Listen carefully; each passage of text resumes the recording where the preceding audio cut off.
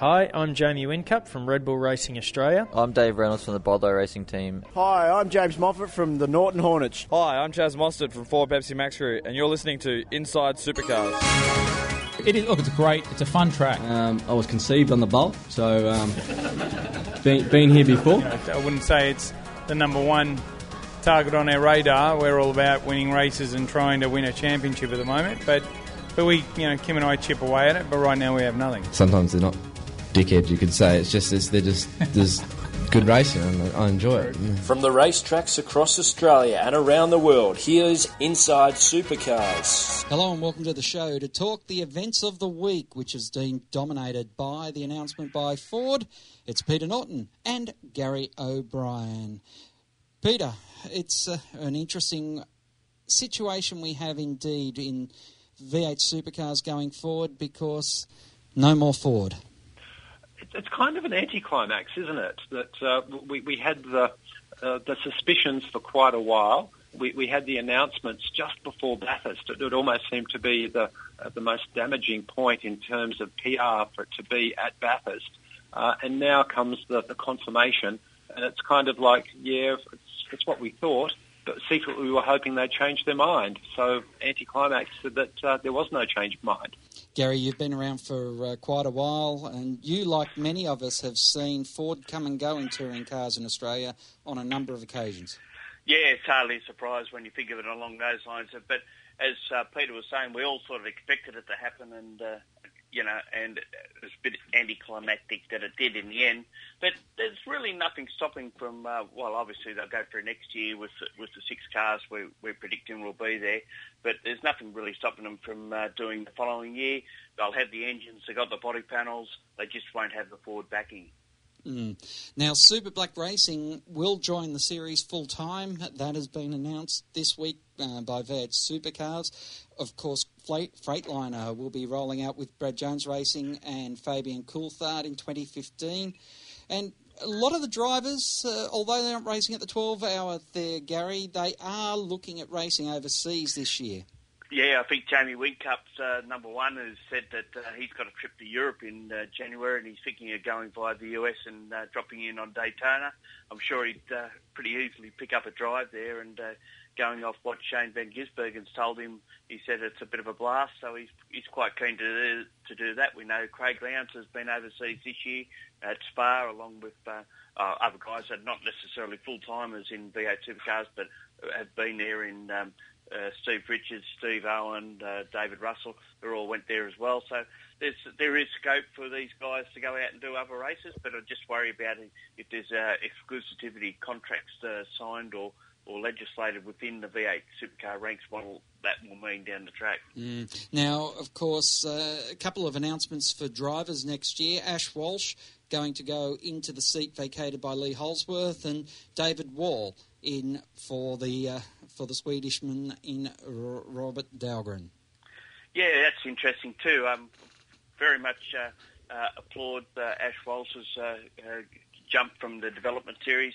He's currently second in that series and possibly could have won it this year and last year if he had a bit more luck.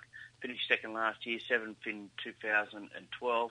So you've got to suggest that he's ripe to go, as is some of his predecessors that have moved up, as in Dale Wood and Scott McLaughlin. Now, Peter, Nissan have done some aero testing out there at Avalon. Yes, Tuesday last week, a few of the passengers on, I think it was a Virgin flight or a Jetstar flight, they're coming in to land, and bingo, there's a V8 supercar on the runway doing runs back and forth. What it's all about, collecting data under supervision of V8 supercars for the homologation process that's currently underway to see if they can get some aero tweaks for the 2015 year. Of course, we know that the Nissans are thereabouts, but just don't quite have that edge in performance, and they're looking to see if aero is the answer. Now, of course, Dragon Motorsport was supposed to be a wild card at Mount Panorama Bathurst and at Sandown. They didn't turn up, but they are turning up at Sydney for the Dunlop Series.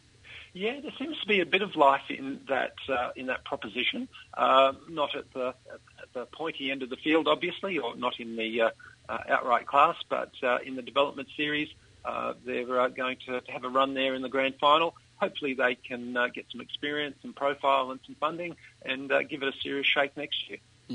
Well, our feature interview's up next, and we'll return with the panel with more shortly. Tune in each weekday morning for a fast-paced look at V8 supercars with Supercars Today. It's a short, sharp look at what's happening across the V8 supercars world. The only things Ross is ever critical on are things that A, you're going to make the car go faster, or B, you're going to make the race team look better. So he's honestly taken on board the team, and almost, it's great to see how much actually he's passionate. Supercars Today, each weekday morning at sportradio.com.au, or sign up for the podcast on iTunes. Each week, join the Inside Motorsport team as they look at all the news from across Australia and around the world. Yeah, I mean, it means a lot. Through the years, a lot of reference this race as one of our majors. 600 miles around here is no easy task. We're able to beat the 211 boys and meet Anthony Begley in the final, which we were able to take the win off him. So it was a great weekend for the Rapstada family. Inside Motorsport broadcast on community radio and online at sportradio.com.au. Hi, I'm Dale Wood from Team Advam GB Gal, and you're listening to Inside Supercars. Frosty Winterbottom joins us now ahead of the Sydney 500. And Frosty, just how tough is this Sydney street race? It's a tough race, physically, mentally, on the cars, everything. It's one of the toughest all year, and hopefully the temperatures are kind to us. But we've been there when it's 40 degrees and in the cabins over 70. So there's no doubt it's going to be tough. But I hope that we're up for the challenge, we're up for the battle, and we can come out on top. That'd be nice. So Frosty, how important is it to finish this season on a high? It's important. We definitely need to finish strong because you go into Christmas, you need to have a good direction for where you're going to start next year, and Homebush and Adelaide are the two most similar circuits. So notoriously, finish strong, you'll start strong. And for me, when you can't win the championship, you want to finish strong, but you're already looking towards 2015. So that'll give me good confidence knowing that we can start strong and have confidence, and that's what it's about. I guess your determination is fully focused on being second in the championship. Yeah, it's one of those rounds, I guess. When the championship's been decided before the final round, Jamie Whincup has nothing to lose. He can go and drive as hard as he wants. He's got nothing to lose. Where Craig, they're going to try and definitely work for him to try and get him into second because they want to finish 1-2. And for us, we want to try and get in between them to finish as high as possible. So still plenty to race for. It's not a dead rubber as such. Jamie's won it, but there's still going to be a lot of good racing, and hopefully we're at the front of it. That's what we need to be. Now, you're going to race against Marcus Ambrose for the first time in 9 years. How do you see him transitioning back into V8 supercars? It's going to be interesting to see how he slots back in. The cars have changed. All the fields changed as well. There's different drivers, different competition, different manufacturers. So I'm sure he'll find it different, but there's no doubt he'll be competitive. So it'll be good to see how he goes, and hopefully he can help me out a bit, and we can both get up there and get a good result. But it'd be good to see him back. That's the main thing. To have him here will be nice to race him in a good car. My thanks to Frosty Winterbottom there. After the break, more from the panel. The views expressed on Inside Supercars, including the panellists and guests, do not reflect the views of the network, Thunder Media or Sport Radio. Any publication or rebroadcast of the show without the expressed written permission of Thunder Media is strictly prohibited.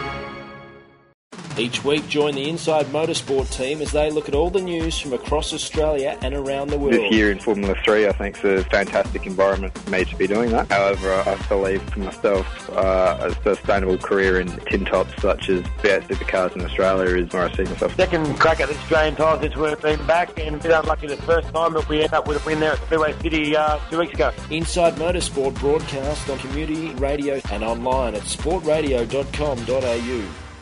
Hi, I'm Lee Holdsworth from Erebus Motorsport, and you're listening to Inside Supercars. Welcome back to Inside Supercars with Gary O'Brien from Auto Action and Peter Norton from Inside Motorsport. Ford leaving in 2016 was the headline of the show, and of course, Peter, an interesting business decision when they have got a muscle car about to be released on our shores next year. Yes, people with a keen eye will have seen some of the Ford ads where there's teasers for what's coming in the future, and there's that quiet little grumble of a V8 in a Mustang. It's no secret that the Mustang will be sold in local dealers sometime in 2015. And I guess they're holding back on some of the marketing since they can get a few more orders for some of the Falcons that they're trying to sell off at the moment.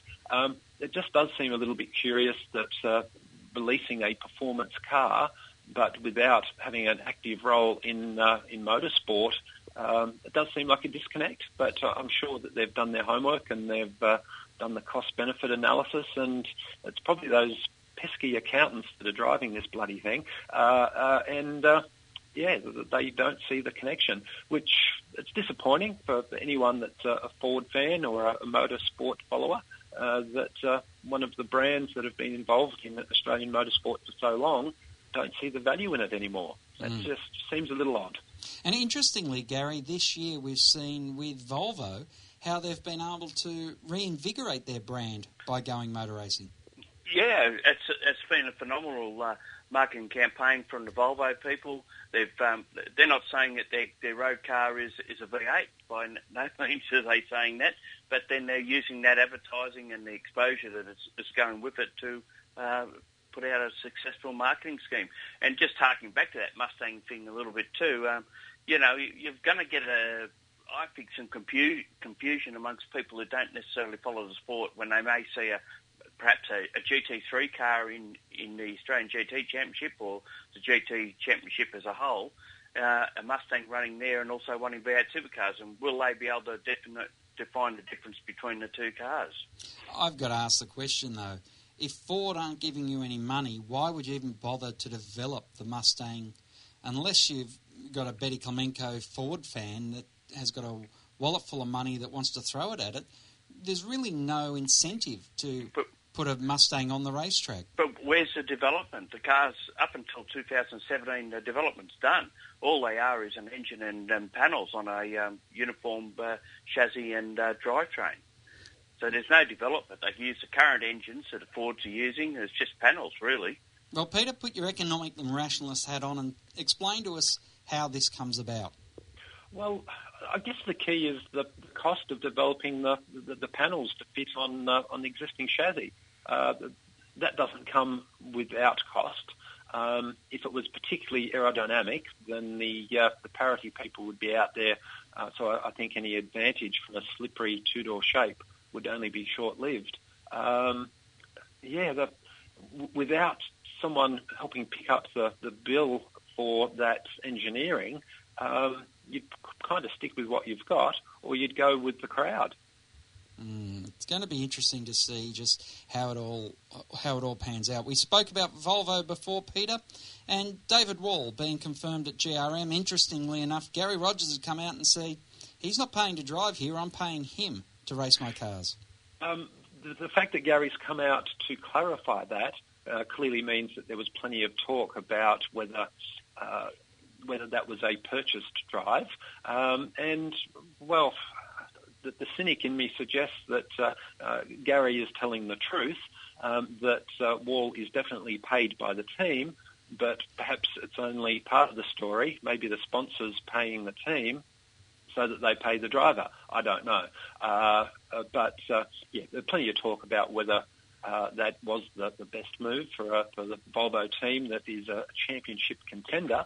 The question is, should they have gone for potentially a stronger driver? Or perhaps maybe Wall can evolve into that stronger driver, and we'll just have to wait and see. Gary, where's your read on it? Be a defining year for David Wall, I think. Third team in 3 years. Usually not a good sign, but I think he's going to be in a stronger car come next year than what he's been in the last 2 years.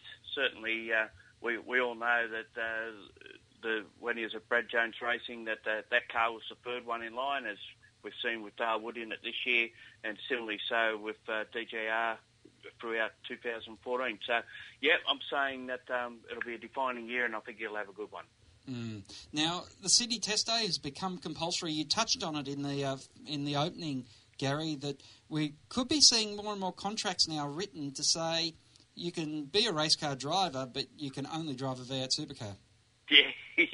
Yeah, well, Rick Kelly's been caught on the hop with this one because the plans were for him to do both at one stage, but with the contracts written the way they are, Nissan have now abandoned that idea of flying Kelly up to Bathurst to participate in the 12-hour, maybe go up Saturday and do a bit of qualifying, come back, do what he has to do, and then go back up for the Sunday race.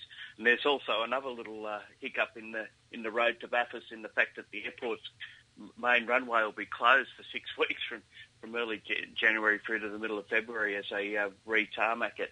So only light aircraft will be able to get into Bathurst. If you're going on a passenger commercial deal, you have to go via Orange. So makes it difficult. Somehow, I don't think that's a problem for Rick Kelly, who's already got his own fixed wing. But the Sydney Test Day has been now made compulsory. All main game drivers have to attend, and of course there are the loopholes in case a driver gets fired mid-season, but basically if you're planning to run the season, you've got no out now. You have to be there. Well, there was a condition that if you're listed as a driver for the first round at Clipsal and didn't make the test day, then you're automatically out of the Clipsal, is my understanding of the way it worked.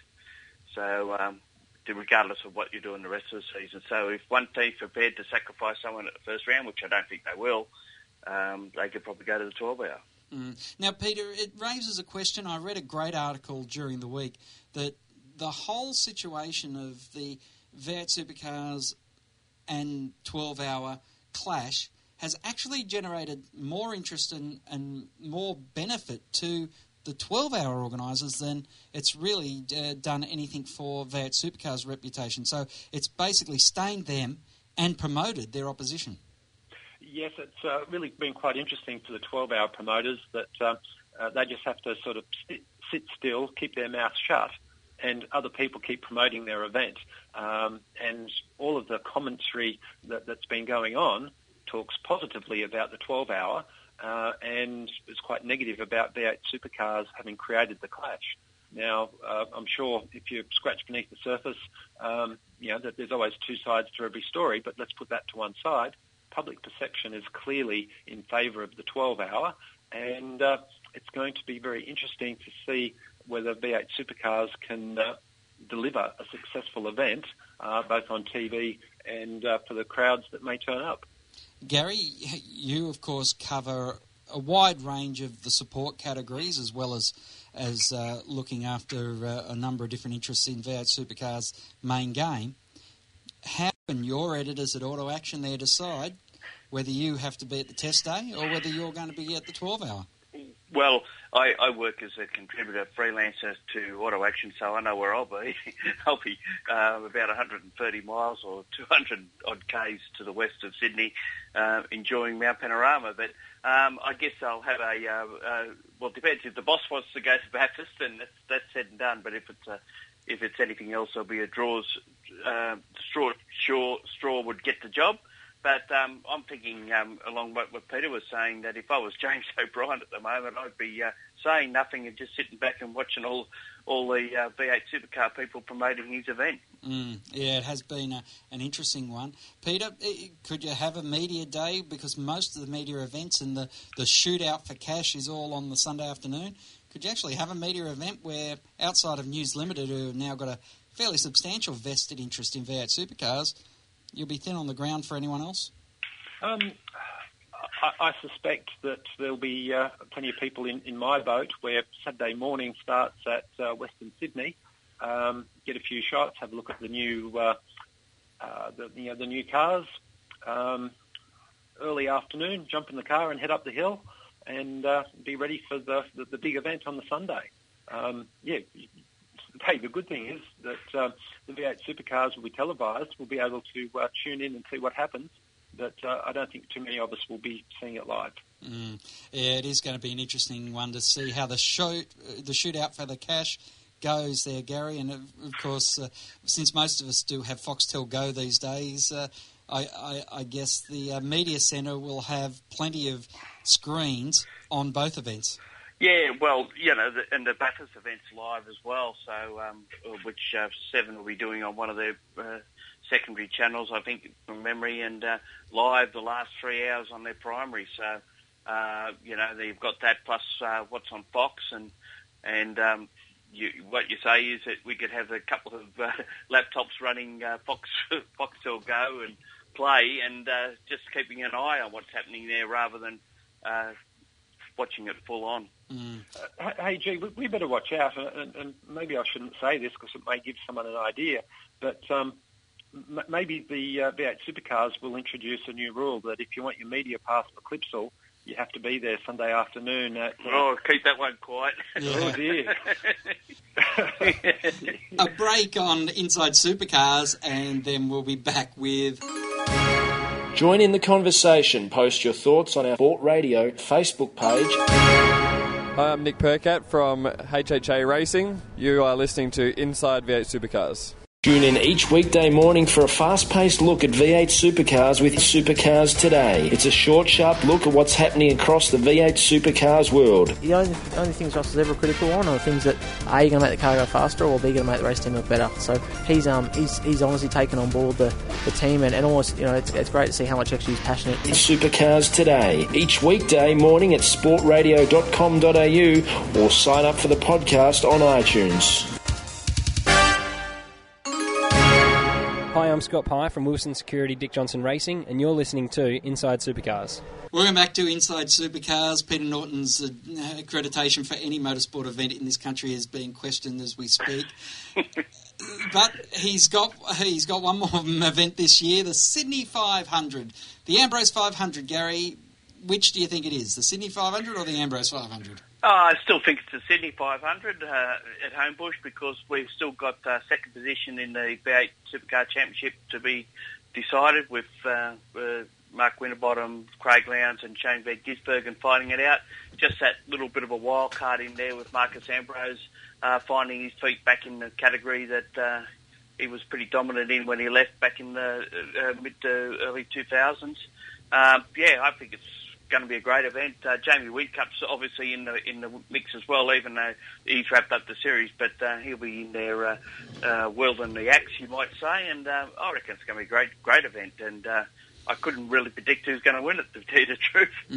I think, Peter, one of the great things is that it's generated a lot of interest, a lot of publicity, but today Marcus Ambrose is saying, hey, I'm here to get the bugs out of the system that would inevitably be at Clipsal if I wasn't here. Well, absolutely. I think it will take him a little while to acclimatise back to the V8 Supercar racing, and this is a fantastic way to get miles under the belt.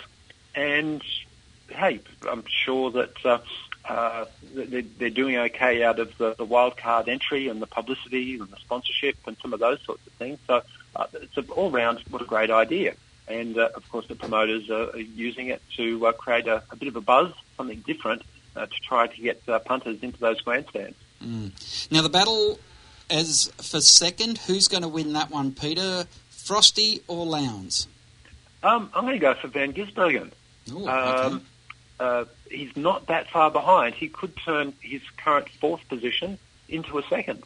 There are a couple of clusters of the drivers in the point score. Equally, James Courtney, who's currently eighth, he's close enough. He could end up fifth if he has a very good weekend. So that's where some of the interest lies for this grand final. Sure, we're not going to be talking about someone sneaking up and stealing first, but there's plenty of other options. And if you look back over the last couple of years, Tekno have had plenty of good form at Homebush, and Shane Van Gisbergen has scored plenty of podiums there as well. So I think he may be the surprise packet, and it'd be kind of cool to see him sneak up and grab second. All right, no double points on offer. It's not Formula One, Gary. So what about you for the battle for second? Who are you going to pick? I'm going with Peter on that one too. I think the Gibbs is a special. His street circuit form is exceptional. We've seen that at the Gold Coast. We've seen it at the opening round at Clipsal. And we know at Bathurst he was on pole and should have won that race, should have, whatever. And I reckon he's got to be a special. He's in really good form. Forget about Phillip Island. That was a bit of a glitch in in the road, so to speak, and I think he's going to be very strong. All right. And keep in mind, the weather forecast, it could be damp. Oh, yeah, rain. It's looking like well, I was just watching a bit of a weather forecast. They're saying something like around about 2 inches or 100 mil or 50 to 100 mil in the old scheme we'll get over the next few days, over that weekend. So it's going to be interesting. It'll be very good for those frogs. Yep. And it battled for the top five. McLaughlin, Chas Mostert, they want to finish in the top five. McLaughlin wants to get the pole position record. So that's an interesting one as well, because that top five is a fairly solid result for your year. And for McLaughlin, who made the change to Volvo with GRM, they probably weren't thinking top five finishes when they started the year. No, I would have thought top 10 for them would have been what their aim was, but certainly McLaughlin showing plenty of pace, particularly in qualifying. They've just got to get that final nail in the coffin of getting a car that's good over all races rather than just maybe one. Now, Peter, in the top 10, Caruso's on the bubble, if you like, but he's got his teammate, Rick Kelly, trying to get that spot. Will Davison in the Erebus wants to get there. Percat in the Holden. It's a real shooting gallery for that top 10. Well, yes, it is. I spoke earlier about some of those clusters of the points, and you just ran through those couple that could sneak in and grab that 10th position.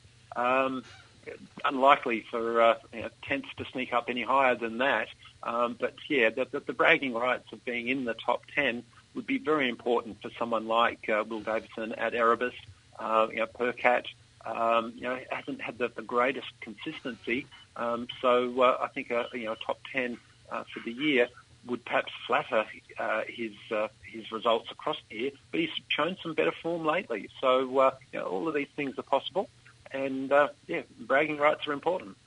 Where is the realistic finishing position, Peter, of Marcus Ambrose? It's hard to tell what level of resources that Penske have thrown into developing that car in the last perhaps 2 months. I'd be surprised, quite frankly, if he finished in the top 10. All right, what about you, Gary? No, I wouldn't be surprised. I don't think he'll have a good qualifying pace, but I think he'll have good race pace, and that's been a trait of the DJR cars all year.